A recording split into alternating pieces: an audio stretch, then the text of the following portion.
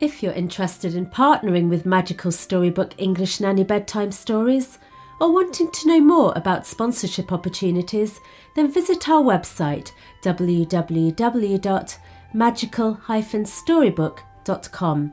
You can also download free read-along books to accompany our fairy tales.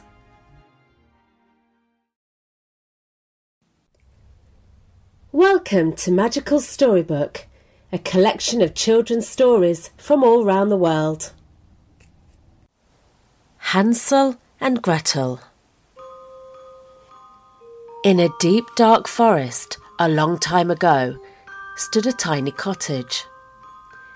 In this cottage lived a very poor woodcutter, his wife, and their 2 children, Hansel and Gretel. His wife was sometimes very cruel and often treated Hansel and Gretel badly. "There's not enough food in this house to feed us all," cried the woodcutter's wife one morning while the children were asleep. "There are too many mouths to feed.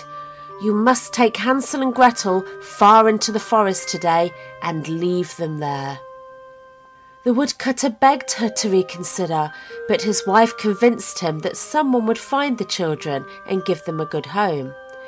And besides, he felt too hungry to argue, and so eventually he gave in and agreed. What they didn't realise is that Hansel had woken up and heard his mother's plan to leave them in the forest, and so he made a plan of his own.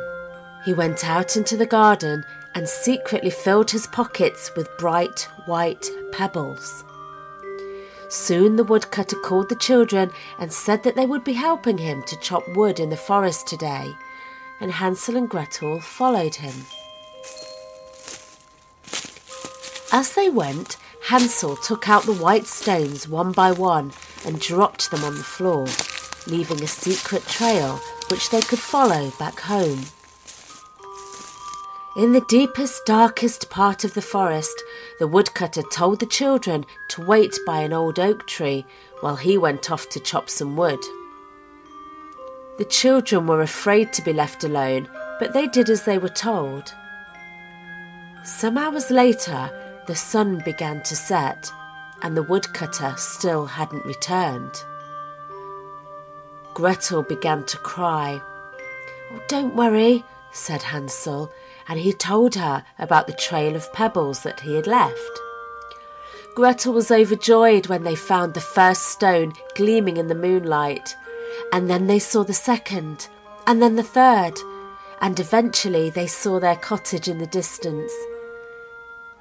When the children ran through the door, the woodcutter and his wife hugged them tightly, but their mother was secretly feeling very angry that they had found their way back.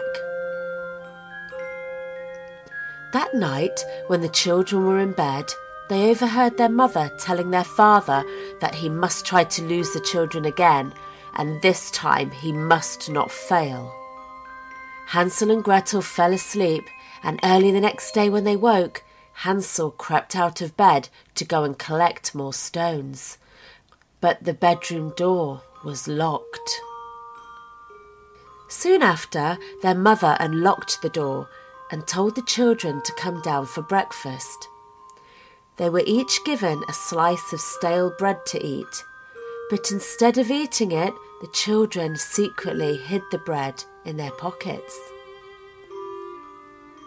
When the woodcutter took them out into the forest, Hansel and Gretel broke off pieces of the bread, and as they walked through the trees, they dropped the pieces one by one, creating a trail of crumbs on the floor, so that they could find their way home later. Once more, the woodcutter told the children to wait by the old oak tree while he went to chop wood. And so they did. This time, when night fell and Hansel and Gretel went to find the crumbs, they were horrified to see that they had all gone. "I'm frightened," wept Gretel bitterly, "and I'm hungry and cold. I want to go home." "Oh, don't be afraid," said Hansel. "I'll look after you." And he put his arms around his sister and they huddled up under the tree. But Hansel was scared too, especially when he saw the eerie shadows of the trees and animals moving in the moonlight. Eventually, he closed his eyes and they fell asleep. When dawn broke, the children got up and began to wander through the forest, looking for a path. But they were well and truly lost. On they walked until suddenly, through the trees, they saw a strange but colourful house, all by itself and in the middle of the forest. As they walked nearer, they saw that gingerbread men and lollipops were growing in the garden. How strange, but how magical, they thought. They saw that the window frames were made of candy canes and the door frame was made of biscuits. Hansel and Gretel were so hungry that they began to break off parts of the house and eat them. They tasted everything and found that the windows were made of pure sugar, the walls were made of icing, and the puddles outside the door, well, they were made of pure chocolate. "Isn't it delicious?" said Gretel with her mouth full of chocolate. She had never tasted anything so nice. They were just about to try another piece of biscuit door frame when there was a creaking sound and the door slowly began to open. In the doorway stood an old woman. Her nose was long and twisted, her chin was long and pointed, and her eyes bulged craftily. And as the sun hit her face, Gretel could have sworn that her skin was green. The children stepped back in horror. "Well, well," said the woman. "Children, are you enjoying my house?" Hansel and Gretel said nothing. The old woman raised her finger, which was as long and twisted as her nose, and beckoned them to come inside.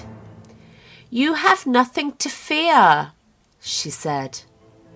But unluckily for Hansel and Gretel, the woman was a wicked witch, and she used her house made of sweets to lure and trap children. Then she would eat them. The children were in terrible trouble. As Hansel and Gretel entered the witch's house, the witch immediately pushed Hansel into a cage and locked the door. The children screamed, but they were too far away for anyone to hear them. The witch picked up her seeing glasses from the table, looked at Hansel and said, "You're nothing but skin and bones. I shall fatten you up and then eat you." And then she looked at Gretel, "And you can do the housework, and then I'll eat you too." For days, Hansel and Gretel were kept prisoner in the witch's house, and each day the witch would ask Hansel to put his finger through the bars of the cage so that she could feel it and see whether he was fat enough for her to eat. Luckily for Hansel and Gretel, the witch had very poor eyesight and couldn't see much without her glasses. So one day Gretel hid them and handed Hansel a chicken bone so that he could poke that through the cage instead. The witch couldn't see that she was being tricked, and every day when she asked Hansel to hold out his finger, she would feel the chicken bone and say, "You're still much too thin to eat," and she would give him more food. But Gretel was made to go hungry. A week passed, and every day the witch saw that Hansel wasn't getting any fatter, and she grew tired of waiting. "Light the oven," she told Gretel one day. "We will have tasty roast boy today." Hansel was terrified, but Gretel had thought of a plan. She lit the oven and stayed quiet. Until at last the witch shouted, "Is the oven hot enough yet?" Well, Gretel pretended to be confused and said, I don't know how to tell if the oven is hot enough. Will you show me?"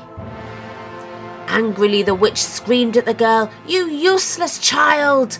And pulling Gretel out of the way, she shouted, "I'll check for myself." But when the witch bent down and peered into the oven, Gretel gave her a tremendous push, and into the oven the witch went. And then Gretel shut the door and bolted it. The witch had come to an end. Gretel ran to set her brother free. They broke parts of the candy house off and gathered up the witch's huge chocolate eggs and tied them up in a shawl. Then, carrying the shawl over their shoulders, they ran back to the woods. They ran and ran until they found the path, and it took them all the way back home to their cottage. As they ran up to the door, their father ran out to greet them. He said that their mother had left and that she would no longer try and separate them. And they hugged and went inside the house. On the kitchen table, they opened the shawl and broke open the chocolate eggs to share. And out fell hundreds of gold coins. The witch had hid them there for safekeeping. They were rich, and the woodcutter never had to chop wood for a living again.